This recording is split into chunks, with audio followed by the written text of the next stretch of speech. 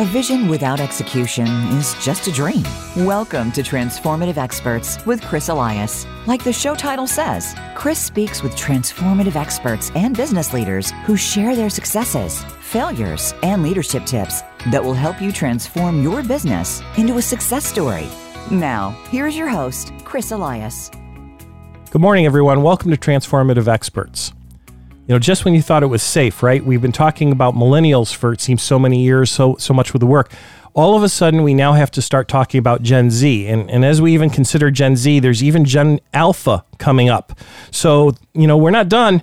There's more generations to come, and we're going to get ahead of the game. So today, I've got with me an expert on the topic, Katie Irving. She is the founder and CEO of Moonshot. They're experts on youth culture, marketing, branding, and they do a lot of research on youth and help their clients out with really knowing how best to market to these different groups. So especially if you happen to be in retail or other areas, you're going to find this interesting.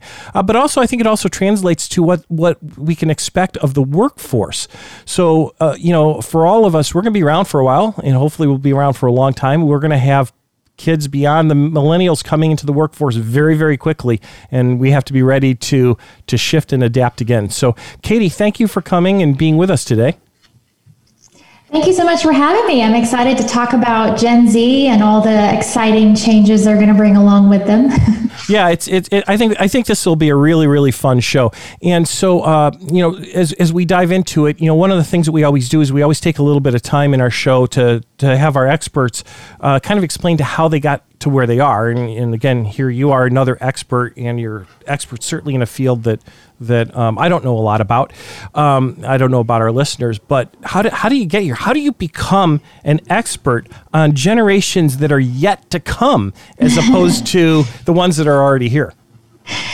Great question. I mean, it's certainly not where I thought my career was going to go when I first left college. So I'll kind of give you the cliff notes on how I got to where I am. So I'm from Nashville, originally born and raised, and always wanted to work in the fashion industry for as long as I can remember. And so I've worked in the fashion industry at this point for almost 2 decades, which I cannot believe that I've seen a lot of changes in that time. I spent most of my career in the corporate world. So I worked for brands in London, in Paris, in New York, and I spent a lot of time in the trend forecasting and strategy and insight teams, mostly for kind of youth-focused brands. And, a few years ago, I started to kind of feel all these changes that were happening within fashion. I mean, it was kind of like a runaway train, and I felt like my career had sort of turned a corner into a different place than I had imagined being. And I decided to kind of take a break from the corporate world and reassess and work on kind of taking my career in a new direction. So, within my time in the fashion industry, I've seen a lot of things happen around ethics and, the human and planetary cost of fashion. And I just felt this real pull to kind of be a part of the industry and kind of help move it forward into a new phase.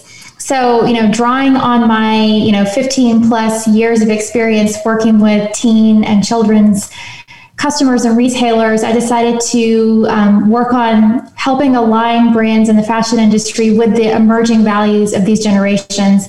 And by doing that, kind of the overarching mission for Moonshot is all about creating a more ethical, inclusive, sustainable future for the fashion industry. So yeah, it's been a long journey, but that's how I got here. So your mission, though, isn't really just out of the blue, and your mission isn't because there's a marketing niche for it, but it is where the world is going. It's what our not just our current generation is starting to look for this, but the upcoming generations are as well.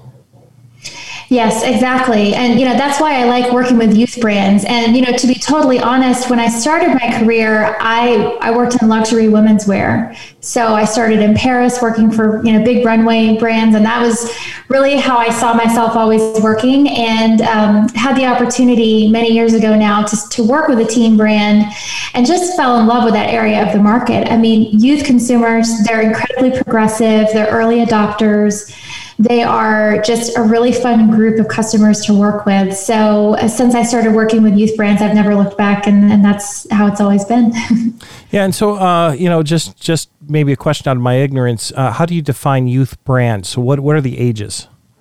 So I usually define it as school age, but I do actually go up to kind of young adults now, because what we see is Gen Z. The oldest ones are around 26 right now. So, Gen Alpha and Gen Z, that's my main area of expertise.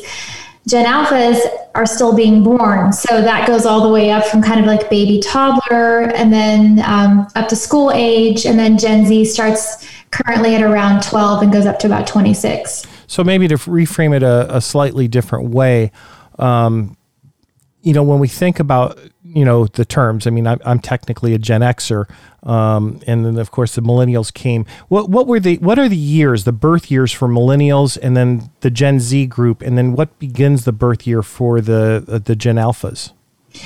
Yeah, so they roughly run in about 15-year sections. So Gen Alphas are born up to 2025, but they started being born in 2010. Gen Zs started to be born around 95 up to roughly 2009. And then millennials came before that. They started to be born around 1980. Now, there's a little discussion around the years. So depending on which sociologist you talk to, they might kind of go up or down 2 or 3 years in either direction. But that's sort of roughly how the generations break out by age groups. Gotcha. And so, as we think about the workplace, we think about the demands.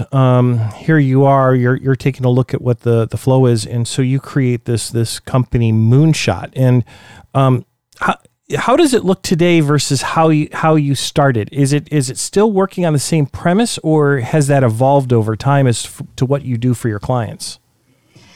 It has evolved, and I will say in general, working with teen brands and within this space has evolved hugely over the last decade. And really that is due to sort of a power shift that's happened within the fashion industry, but actually within a lot of industries, where we're starting to see the customer come out front and really lead. And brands are, instead of being able to sort of dictate trends or ideas, it's just flipped the other way. So the customer is really in charge. And so that's been one of the biggest things. And so when I'm trend forecasting now, it's not about can you uncover the trends? Their question is really how well can you connect with your customer? So that's the biggest change that's happened. Well, yeah, and we've seen this in sales all the way around. I mean, how sales have shifted. Even B2B sales today are different than they were 20, 30, 40 years ago. I mean, when I was very first exposed to a sales process, it was always about what could we do for you? And this is why you should buy my product. And we're better than everybody else, and you should come with us. And there are companies that still market that way, but that's not really where things have gone. I mean, a potential client or customer really wants to know, can you solve their pain? And what is that pain? And that requires connection. That requires understanding and how to meet them where they are, as opposed to trying to get them to come to you. Exactly. That's so well said. I mean, I totally agree. One of the mantras that is one of Moonshot's mainstays, and what we say to every brand we work with, is you have to exist to enrich your customer's culture, not to tap into it. And that's one of the biggest shifts, especially when you're dealing with younger customers. I think for a long time, it was this idea of like, okay, well, there's youth culture and we have to figure out what's happening and how we can be a part of it. And it just feels disingenuous and authentic to younger customers now. So what really works is when brands are able to build a strong relationship with customers, where there's kind of an ecosystem and a dialogue happening. And customers want to feel part of the brand. They want to feel part of the creation. And on the whole, younger customers, they consider themselves creatives and they just want to be part of it. So yeah, it's all about community and connection. Yeah, and it makes me think. So when you were in the corporate side of things, before you created Moonshot, and you were working for these big brands, did you feel that they were open to this sort of change, or did you work with some of them that were really kind of closed? Like, this is who we are, this is who we market to, we're going to basically dictate. Because I think in some brands, I don't know fashion well enough, but some brands really get very, very focused. And in some cases, that's a good thing. But there can be an arrogance in a brand, right? That says, people will come to us, we're only going to do this. And there are times when they fall out of style. So for instance, and I have no scientific research behind this, but, I'm kind of a watch nut, and there's all kinds of brands that are out there. And, you notice that Rolex seems to still be what they are today. I mean, maybe there's been a few changes, but it's kind of like they are what they are. And I don't know how that's working for them. But, I was looking at some Mega watches. I get an email the other day, and they've really changed their design to appeal to younger people. Right. And so, these are two, luxury brands in this particular case, one of which seems to be modifying and one of this seems to be kind of, sticking with an older model. What have you experienced as far as that's concerned? And are these that are staying to the older models, do they still have the ability of being successful? Or is there a point in time where that's going to start holding them back, where they might start losing customers?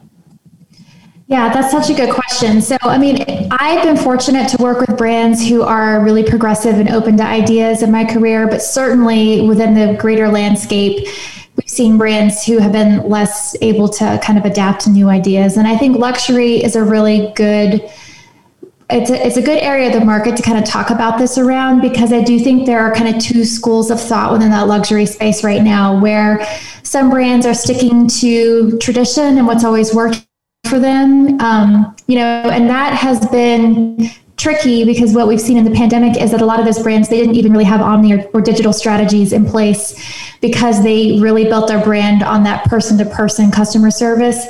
And that has been really tough for them. So where we've seen brands really come out in front were the ones that were early adopters within the luxury space for digital and for the way that they support their customers in a lot of different platforms.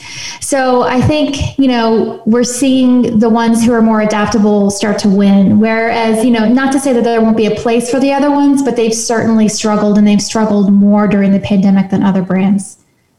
Yeah, I could certainly understand that. And, just to pause for a moment on our thinking, we're using the word luxury brand, and, in economics, the word luxury has a very specific meaning. And I wonder if it translates the same thing when we think about fashion. But in economics, a luxury good is defined as a good that's not needed, but instead wanted. So it doesn't necessarily have to be an expensive item, but it's not a necessity. Whereas a basic brand or a basic item is something that you have to live. You got to have food to live, right? There are certain things that you have to live. But when we talk in luxury, when we get into fashion, there is a connotation that they tend to be the more expensive, the bigger name kind of items. Is that correct? Well, that has been correct. So I think that definition that you just said, that totally is true for fashion, but it's not necessarily correlated to price, although it can be correlated to price. So what we've seen happen over the last kind of 5 to 10 years is, hype culture and streetwear really changed the luxury space. So we've seen skate brands like Supreme become luxury brands, which is not something that I think anyone saw coming, sort of 20 years ago. And their price points they don't compare at all with what you would consider kind of luxury brands. So I think that that's been a really interesting shift, where you start to see what people value and what they define as luxury starting to change, because it's really predicated on this idea of scarcity, which these brands have, Right. And when you say scarcity, you're not talking about that they only make so many of them a year. You're also talking about scarcity of materials and sustainability, because what I'm noticing, when I think about even, how, not just my kids, but how some of their friends think, that they'll pay more for an item that is renewable, recyclable, that is better for the economy than a comparable item that might not. And it may not be so much that they're valuing, this has more gold in it, or this has, a bigger brand name, but they are really about that sustainable piece. Totally. That's a huge shift that's happening in the market too. And so much of that is driven by younger consumers. And actually, the younger you go down in the market, so even to Gen Alphas, the oldest of which there are 10 and 11 right now, they care a lot about this. So what we're going to see happen over the next decade or so is this just become baseline for brands. I think every brand and every company existing, they have to, bake this into the core of what they do. It has to become a main pillar of their companies because it's just so important to this massive wave of consumers that's going to be entering the market. Thank you for that. And, I want to explore that a little bit deeper. I want to dive in and understand some of the why behind it, because there is a shift in thinking that's going on. And I don't know that these kids are necessarily, quote unquote, being born that way. I think we're trained to think, and whether it's our parents, and yet many of them may have parents that don't think in terms of sustainability. So this is coming from somewhere, and this really is becoming to be an important thing. We're actually to the end of our first segment. So we're gonna take a break, everyone. The conversation is going to stay very, very interesting because we all need to be concerned about where our world is going from a thinking standpoint. And as Katie mentioned a minute ago, if our companies are not set up, if we're not thinking about this stuff, we're going to be falling behind. And some of you might think, well, my product doesn't have to be sustainable. We do this, or we're B2B. Well, it's not just about the product. It's about being the kind of company that Gen Z and Gen Alpha work for. So stay tuned, and we're going to talk more about this. We'll be back in just a couple of minutes.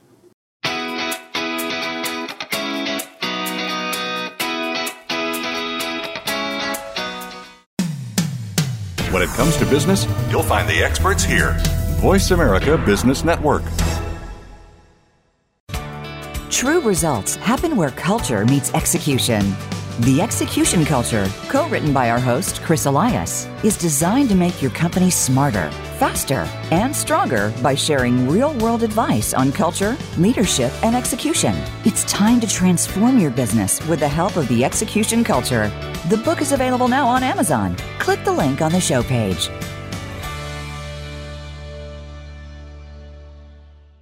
Is your company or team struggling to achieve the results you would like?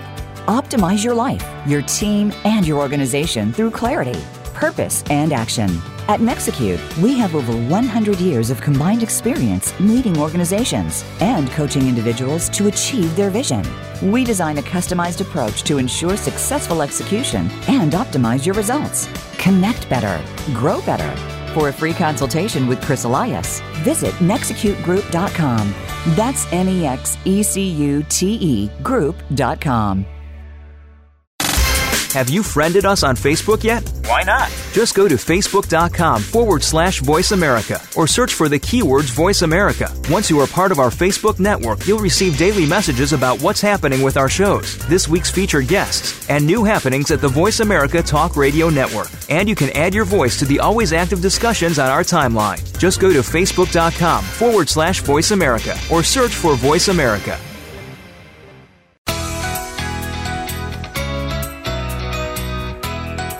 This is Transformative Experts with Chris Elias. If you have a question or a comment about the show, please send an email to listener@transformativeexperts.com. Now, back to Transformative Experts. And we're back with Katie Irving. So, Katie, just before we went to the break, what was really interesting is we were starting to talk about these shifts in thinking and trends, but this stuff doesn't happen out of the blue. And, we've got, if you think about the Gen Z group, right? My daughter's a Gen Z by this definition, but I'm a Gen X. So, you generation skip a little bit, right? Mm-hmm. I mean, we have to grow up before we have our kids and all that. And, our kids often learn from us.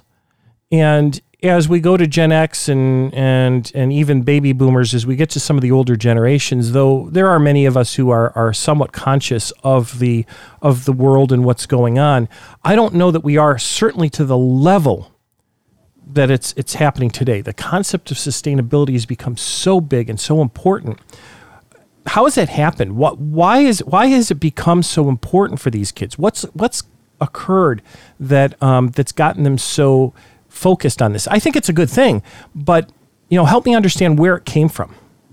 Yeah, it's a really interesting question, and a lot of it comes from this growing concern over the planet. So it's been making headlines for a while, and it's sort of crescendoed quite a lot over the last few years. And for those of us who are parents currently, these are values that we've sort of acquired. I was born in the early 80s.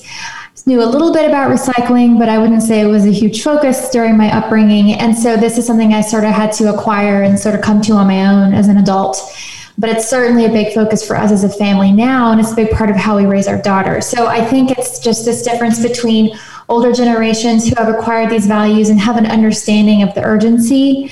And then now we're raising generations. And so I always think of sustainability and caring for the environment as it's like the air that they breathe. So I'm raising a Gen Alpha, and this is just natural to her. She talks to us about single-use plastic all the time. And I'm like, oh my gosh, it's like, it was that I wasn't even thinking about that, because again, it's something that it's a leap for me still. So I think it's about the way that they've been raised from birth to care about this. Yeah, and I think it's going to create a shift, but that also means, again, the companies that they're buying from and even the companies that they're working for have to shift.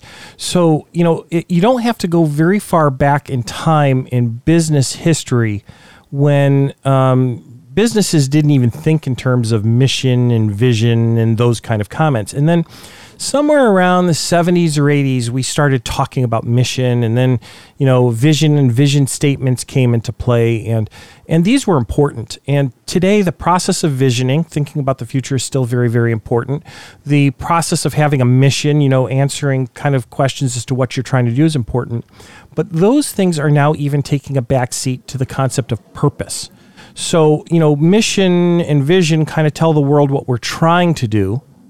But purpose says this is why we do what we do. And that why has become very, very important, even starting with the millennials. That why has become important, not just in their choices of buying, but where to work, right? And so what can you tell us about that and that shift? And for our companies, it may not necessarily be selling to these generations at this point. They are going to be hiring these people. My daughter is in college and will be in the workforce in a couple of years, and she's that Gen Z. I mean, they're coming into the workforce now. Yeah, it's a great question. So and what's interesting about it is that the way that companies are going to want to attract and retain these customers is really similar to the way brands are going to market and interact with these customers. So as you said, purpose is extremely important. So they're going to be looking to work with brands that have really strong corporate social responsibility policies. So sustainability is going to be really important. They're going to want to ask a lot of questions about your supply chain, how people are treated within the supply chain. They're going to expect transparency as sort of a baseline. And that's definitely a big shift in hiring that's happened over the last decade or so. So yeah, it's going to be very different. It's going to be more values driven for sure. Yeah, that the values driven thing is really become big in the last 10 or 20 years. I actually think it's a really good thing, because values alignment enables better relationships, right? And so, and this is becoming a value, and it may not be a company's core value, but it might start becoming permission to play. So we talk a lot about the importance of companies having core values in hiring and firing against those core values to create a level of alignment to enable relationships. And there's really no such thing as a good or a bad core value. They just are, right? And they're usually reflective of the leadership, the ownership, the person that started the company. But there's another thing we don't talk a lot about, and that's a permission to play value. And permission to play values are often those things that must exist for somebody to be successful in the workforce and must exist for somebody to be successful as an organization. And those could be things like, for instance, integrity is really a permission to play value in the banking industry. Just think about this: you wouldn't put your money in a bank where there's no integrity. I mean, it's permission to play. If banks that don't have integrity don't last, we've seen examples of that over the years. Safety is permission to play in the airline industry, right? This whole piece on the ecology and what we're doing is almost becoming permission to play for everyone, for every organization to have that thinking. I'm thinking this through. I actually think every single one of my clients has some form of initiative now going about becoming greener. And the funny part is, and you might laugh when I say this, some of them don't even know what that means, right? They have kind of a general idea, we need to change to LED light bulbs and stuff, and all that stuff helps. But they're still even trying to figure out what green means and how the effect on the ecology is, but it is becoming permission to play. And furthermore, now we've started seeing universities create degrees around this. And my daughter's girlfriend is an example, is getting a degree in a field. She's getting her master's degree. She's already got her degree. She works out there in the world. She's very successful, and she's getting her degree, her master's degree on this, so she can go in and work with whatever company she goes to work for, the one that she's at now, and help them become greener companies. Amazing. I mean, so in my network right now, some of my favorite people to work with are sustainability consultants. Mm-hmm. And I mean, they just do incredible work. They're really making a huge difference in the industry. Now, most of the people I work with are focused within the fashion industry. There's huge hurdles there, and that's just a huge problem to solve for sustainability. But like what? I'm curious. So I don't mean to cut you off, but I'm just so curious because it's an industry I, again, know very little about. What are some of the hurdles in the fashion industry? So many. I mean, where to begin? So, a lot of it has to do with the supply chain and the fact that so much of how fashion operates has been sort of shrouded a little bit in mystery. I mean, even a lot of fashion brands themselves don't have full visibility to their supply chain. So when you start to look at within sustainability, the commonly accepted version now is, yes, it's about the planet, but it's also about the people equally. So it's really about looking at, how are you paying fair wages? What are working conditions like throughout your entire supply chain? And for some companies, that is a big task. And, just to go further than that, the raw materials within fashion, those are a big part of pollution and that's where the biggest part of pollution comes from within the fashion industry. So there's really big topics here to tackle. And, some brands are doing well, like smaller startups are doing some really interesting things. I think for bigger brands, it's like turning a giant ship around, so it takes time and it's complicated. Well, let's face it, money still drives a lot of things, especially when you talk about supply chain. And so, prior to the ecology being something that we were talking about, prior to being green, I need to get this design made as cheap as possible. I'm going to need 10,000 yards of it a month, or whatever the case is going to be, to put this output out. We're going to start making golf shirts or whatever the case may be. It's high production. And so what do you do to keep it cheap? The textile mills now are all in Asia. They're not all in Asia, but many of them are in Asia, and that keeps it cheap. But the working conditions are poor. As you mentioned, just the process itself of dyeing materials, it can be highly toxic depending on what they're doing. And one thing I'm curious about is there's been a fashion shift through the years, because I can remember when I was a kid, polyester, right? I mean, oh my gosh, it doesn't wrinkle, it doesn't stain, you can clean it, and it was a big thing. And basically, it's you're wearing a plastic shirt. I mean, I don't know how else to describe it, right? Yeah, and that's true. And then we had this whole shift to natural materials. Cottons and wools and all that stuff and all that. The polyester suit, thank goodness, went the way of, of almost extinction back in those particular days. Today, we don't wear suits so much anymore. But we're shifting back to those materials, which again, I would think is the sustainability is in question. So I don't know how many people know this, but take a look at the ingredients in your quote unquote, dry fit equivalent shirt, golf shirts. I know I'm speaking from the standpoint of a guy today, but our golf shirts are, if you look at the materials list, there's not a lot of natural materials in them. And, how does that affect things? I mean, so we've, as an economy, moved towards these items. But is that going to last? Are they finding ways to make those things sustainable, or are they going to have to move away from those materials again? Yeah, I mean, I think that natural fibers are certainly preferable, but there are barriers to that. So for instance, organic cotton is really, it's time consuming to grow, and currently demand is outstripping what we can create. So, there are some barriers to kind of what we can do, but I do think along the way we can harness technology, and there are ways to improve processes and reduce the amount of plastics that we're using and reduce the toxic chemicals. And yeah, so there are things that can be done. I think it's just, it involves a lot of cross-industry collaboration. And as I'm sure you can imagine the fashion industry has not been great at sharing information about what they do, but I think it's getting better. And I do think that brands are starting to share wins and misses. And I think that that's helping other brands grow and learn along the way. So we're starting to see some traction. And I think that because that customer appetite is growing, it's sort of helped them feel a little more confident that they can really step into this now, because I think, in the industry for so long, it was, well, people won't pay extra for this or they won't do that. And that's less of a conversation now. It's more like, okay, well, we know we have to do this. The customer cares about it. It's also the right thing to do. So now we're going to figure out how we can do it. So, as you talk, another thing comes to mind, and the word that's popping in my head is transparency. So fashion industry isn't alone. A lot of industries minimize transparency of how they produce, what they produce. I'll give you a non-fashion example. I spent the first half of my life in the food industry. And, the dirty little joke in food manufacturing is if half the people knew how we made some of this stuff, they'd never eat again, or what was in it.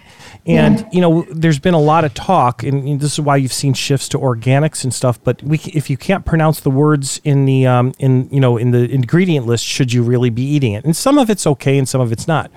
But we also know that the way crops are grown, and the whole reason why GMO is starting to come on is because there are things that are happening in that industry that are forcing a change. Food has become very transparent. It's had to, because you can't take the risk of somebody getting sick because of an allergy. We have more allergies today than ever. We were talking about my daughter who has, hopefully I'm not speaking too far out of school, but she's developed a wheat allergy.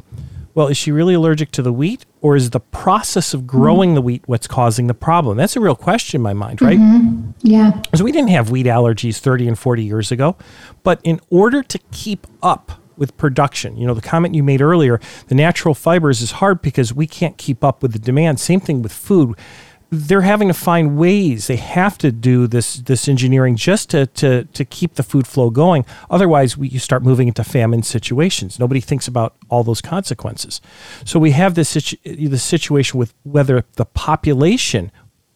we can sustain the population with the current growth, and where we can go from that. But it really does come back down to transparency. So a lot of companies have their dirty little secrets. They don't really want you to know the difference.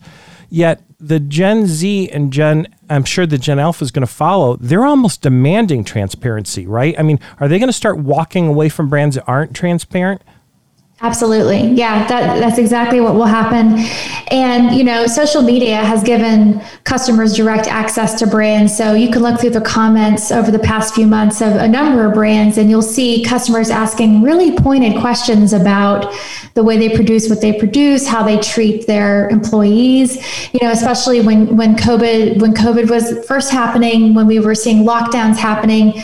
We saw a lot of customers asking questions around, are you paying your employees? Are you laying people off? Like they want to know this information, and they feel a right to that. And I think that the difference is that, Gen Z and these younger consumers, when they shop with companies, they feel almost like an ownership with them. They sort of vote with their money. Yeah. And, in return, they expect transparency and they expect answers to these questions. So I think that's a huge part of that customer brand relationship. Yeah, it's just becoming more and more important, and this is going to scare companies. This is going to scare some of them, and the ones that don't comply are going to find themselves behind. One thing that gets discussed a lot is the concept of a disruptive technology. And people are afraid of quote unquote being disruptive. Most people don't really know what that means, but they're afraid of it. Well, disruption can come in many, many forms. It's not necessarily somebody coming out with something new. People automatically think, disruption, somebody's come out with something brand new and they've changed and now people are going to go to them. Disruption can often be about access, that people are providing something that the customers want. So the classic example of disruption was when Apple brought iTunes to the market. They weren't the first to create an MP3 player. They weren't the first to do any of that. But what they did was they made the ease of access to music so much better. They made it easy for people, and that's what happened. And I think this is the same kind of thing. This is about ease of access to information now. It may not be other things, but how do how do we fulfill that need? And that can be a major, major disruptor. So we're at the end of our second segment already.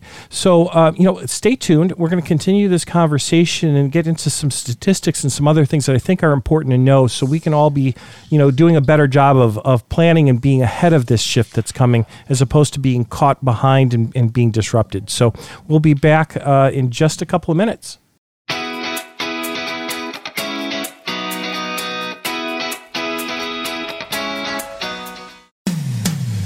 When it comes to business, you'll find the experts here. Voice America Business Network. True results happen where culture meets execution. The Execution Culture, co-written by our host, Chris Elias, is designed to make your company smarter, faster, and stronger by sharing real-world advice on culture, leadership, and execution. It's time to transform your business with the help of the Execution Culture. The book is available now on Amazon. Click the link on the show page.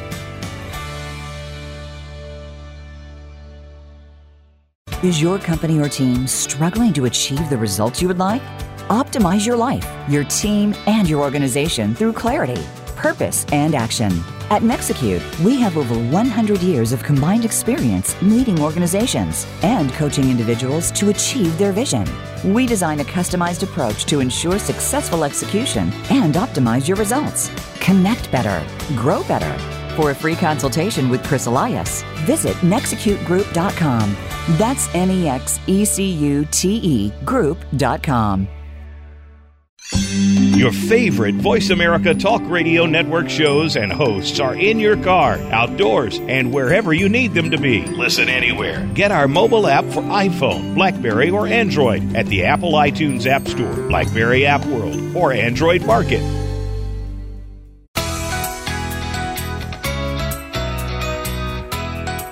This is Transformative Experts with Chris Elias. If you have a question or a comment about the show, please send an email to listener@transformativeexperts.com. Now, back to Transformative Experts.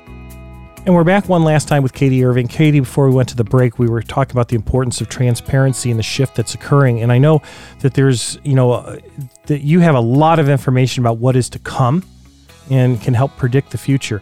I don't get the sense that we have a lot of time left to start making these changes. And if we don't make the changes, we're going to get caught behind the companies that are making the change. And the world shifts quickly. You've mentioned to me, over the break we were talking and you said, with as crazy as the last decade was, the next decade's going to be even crazier. Could you elaborate a little bit more on that and where things are going in greater detail and maybe give some advice on things that companies need to start doing right now, maybe some specifics? Yeah, sure.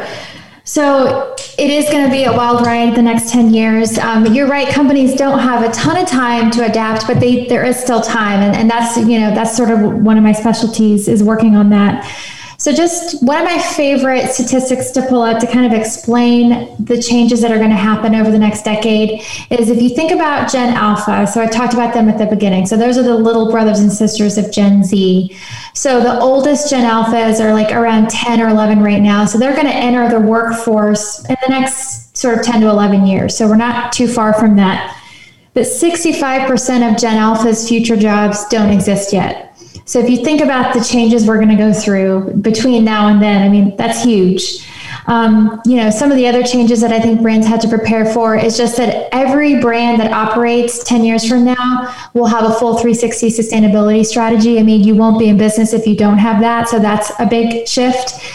And, the other big change is just technology and how much that's changing the world. That data, how we analyze it, that relationship between customers and brands around data, that's going to be a huge part of it also. And then we're seeing some of the things that I'm forecasting have to do with looking at, where the physical, virtual, and digital worlds come together to form new economies. Brands will be born in virtual spaces. I mean, so there's some wild and crazy stuff we could get into, but basically there's a lot of stuff that's happening. It's really funny when I think about it. When I was a kid and, even into my young adult years, I was kind of the expert. My generation was the first to have personal computers. That all started in 1985. And I remember when we got our first computers at school and how, I was the one in the family and others that were teaching others the technology. Now I feel so far behind. I feel like the old guy now, right? So when we talk about where digital is going, one of the things, of course, we get concerned with is it seems like there's such a shift happening, and it's okay for the people that are doing it. We're shifting more and more to digital, and that is changing how relationships work, right? Everything from how we date to how we choose materials. There was a time not too long ago that who would buy a bed without laying in it first? Okay, now you want to ask that question? Look at a company like, like Purple or some of the others that are selling beds online very successfully. And of course, you can try it in your home and send it back. But the point being is there is this major shift. And I think that there are many that have their heads in the ground saying, well, there's always going to be this social aspect. People always have to come together.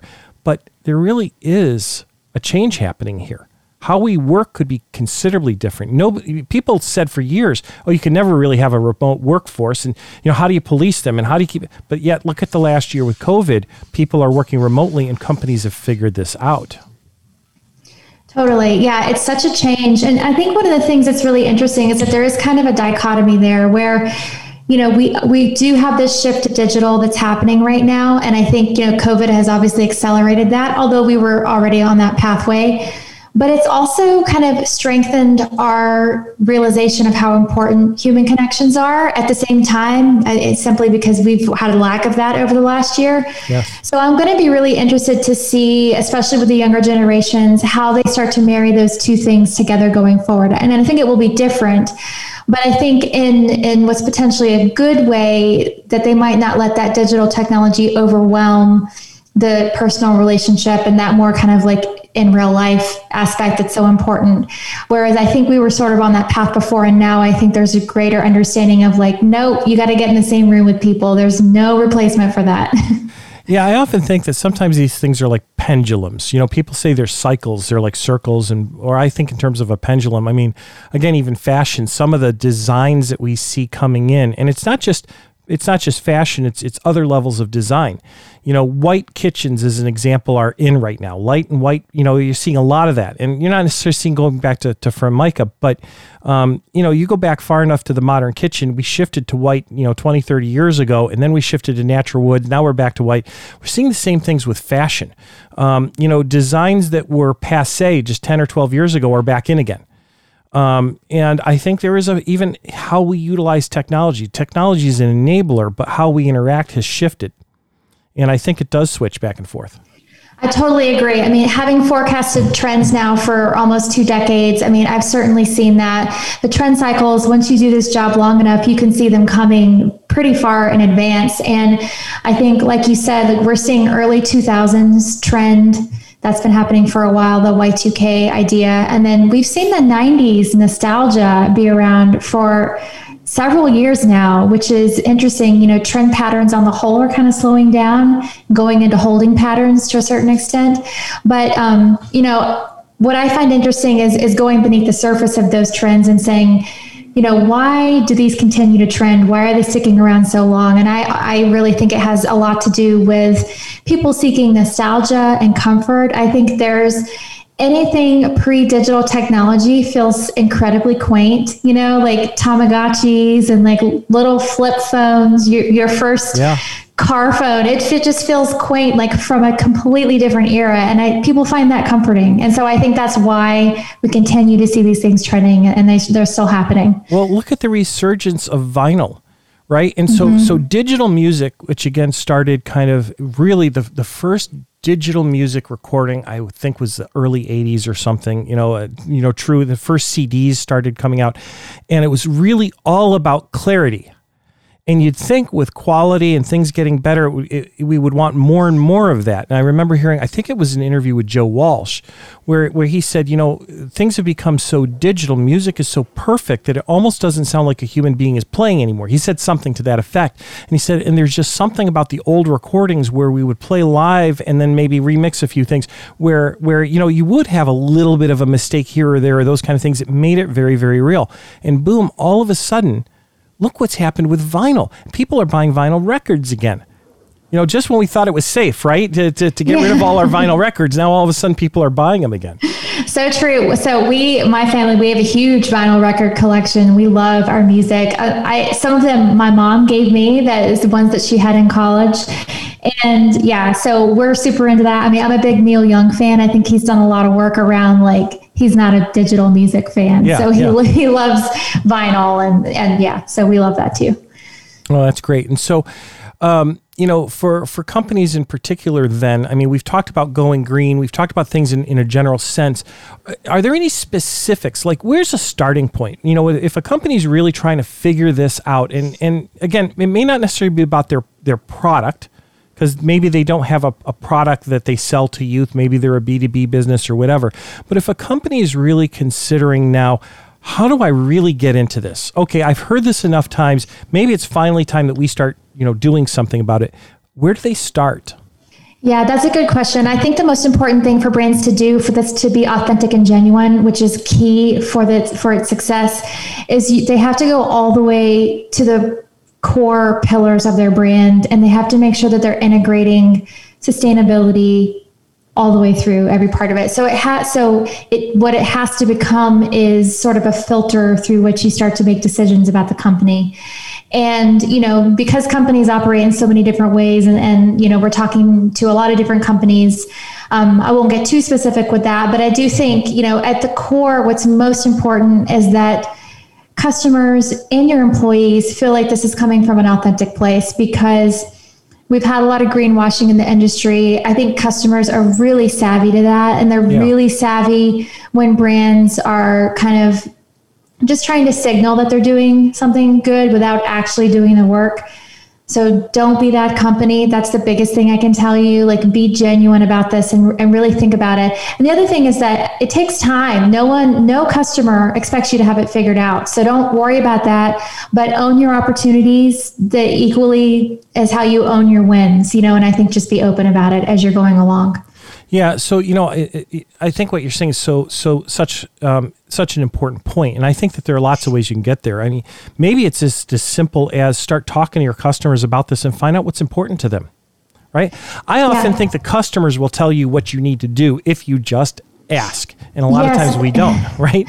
Exactly. Because I can't tell you how many times I've seen brands do things over the past few years, and you can look on social media and the comments are literally like, no one asked for that. We don't want that. Why are you doing this? And it's like, yes, before you make big changes like that, bring your customer on board, let them inform you, use focus groups, like really understand that you're making these changes, but you're doing it in a way that feels right for them and is a good fit for your customer base.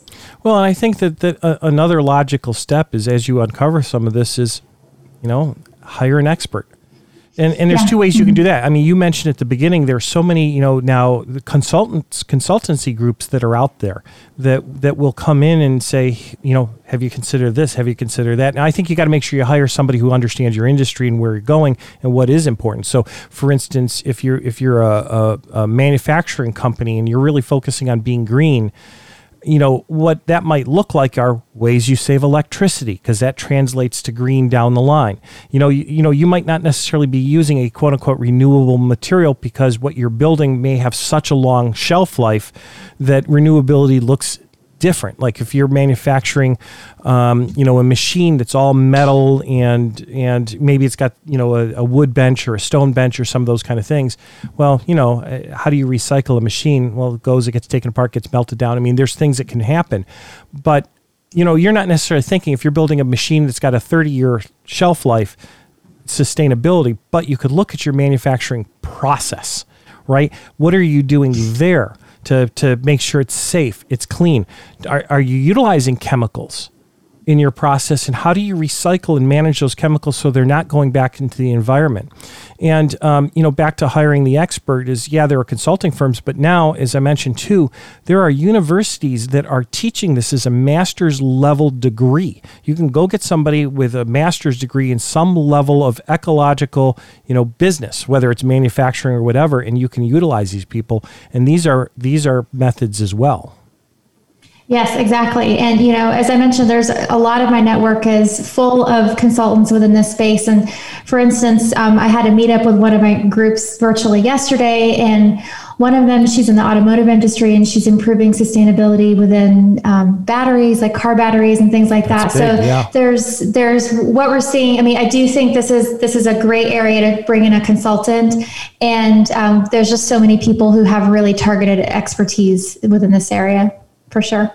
Yeah, and it's going to be important. So we've got a couple minutes left here, and so if there's like one takeaway, if you had to sell our audience on in one sentence on the importance of starting to take action, not just thinking about it, not just still trying to figure out how to deal with the millennials, because some of them are telling me that, but to really start thinking forward, what's the bit of advice that you would give here? Yeah, well, I think, to start out with just a little bit of numbers, one of the reasons why I think brands should care about younger generations is that they are the largest generations in history. So Gen Z is massive. Gen Alpha, the younger generation than them, will be the largest generation in history. They're going to number roughly 2 billion by 2025. So, wow. Companies ignore these generations at their peril. So, take them seriously. And I think also understand that, the way that they've grown up, they have had access to technology and to a different way of working. So as they're coming into the workforce, companies, for a long time, we thought about how we're going to train young people. And yes, that's important, but also think about what you can learn from them and what they can bring to your company. So don't discount the life experience and, the amount of knowledge that they have that they can help you grow and adapt to the future as it happens. And I think that we're not used to thinking about using new hires in that way and kind of tapping into that knowledge. But I think that that's going to be really important as we go forward. That's excellent. And, I think that there's more to come on all of this. So, one of the things I've learned, and I've not myself been, let's say, an Instagram person and everything, but there are multiple avenues to start considering. And I'm starting to use these things, beyond the LinkedIn that we use in business. And if you want to stay up on what's going on and what Katie's working on, you have an Instagram account. People can join in and follow, and there's a lot of information gets provided through that. What is your Instagram account or handle? Yeah, our handle is @TheMoonshot_Agency. And that is sort of a hub for all of our content. So that's really one of the best ways to interact with Moonshot, and also to follow along with insight and just thoughts for the industry. And for those of us, those listeners who don't have an Instagram account, how might they find you on the web? Yeah, we're themoonshotagency.co. So that's .co. And Moonshot Agency is spelled as it sounds. There's no, no hyphens or anything strange. Sometimes in this world, we have to make some modifications. Yeah. Obviously, also, if you want to get a hold of Katie, you can always reach out to me as well, and I can make a connection. You can reach out through the listener at transformativeexperts.com or through, my personal, author website at chriseliasauthor.com. Got my company, lots of ways to get a hold of me as well. Katie, thank you so much for being with us today. This has been really good. Thank you so much for having me. I've really enjoyed the conversation. It's been great. No, it's been wonderful, and I think there's more to come. Probably ask. Maybe we'll wait a few months or a year, see where things go. We get post-COVID, but I might have you back on, for some short sessions. We're bringing some experts back for little bits and pieces, even planning some panel discussions. So stay tuned, because I think that this is a topic we all need to be aware of and we all need to be on top of. So. Anyway, that's our show for this week. Thank you so much for being with us. We'll be back with another transformative expert next week. Until then, take care.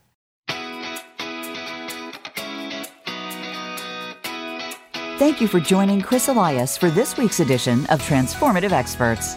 We hope you'll tune in again next Monday at 8 a.m. Pacific Time and 11 a.m. Eastern Time on the Voice America Business Channel. And catch our weekly replay on the Voice America Influencers Channel, Sundays at 10 a.m. Pacific Time and 1 p.m. Eastern Time. Have a good week.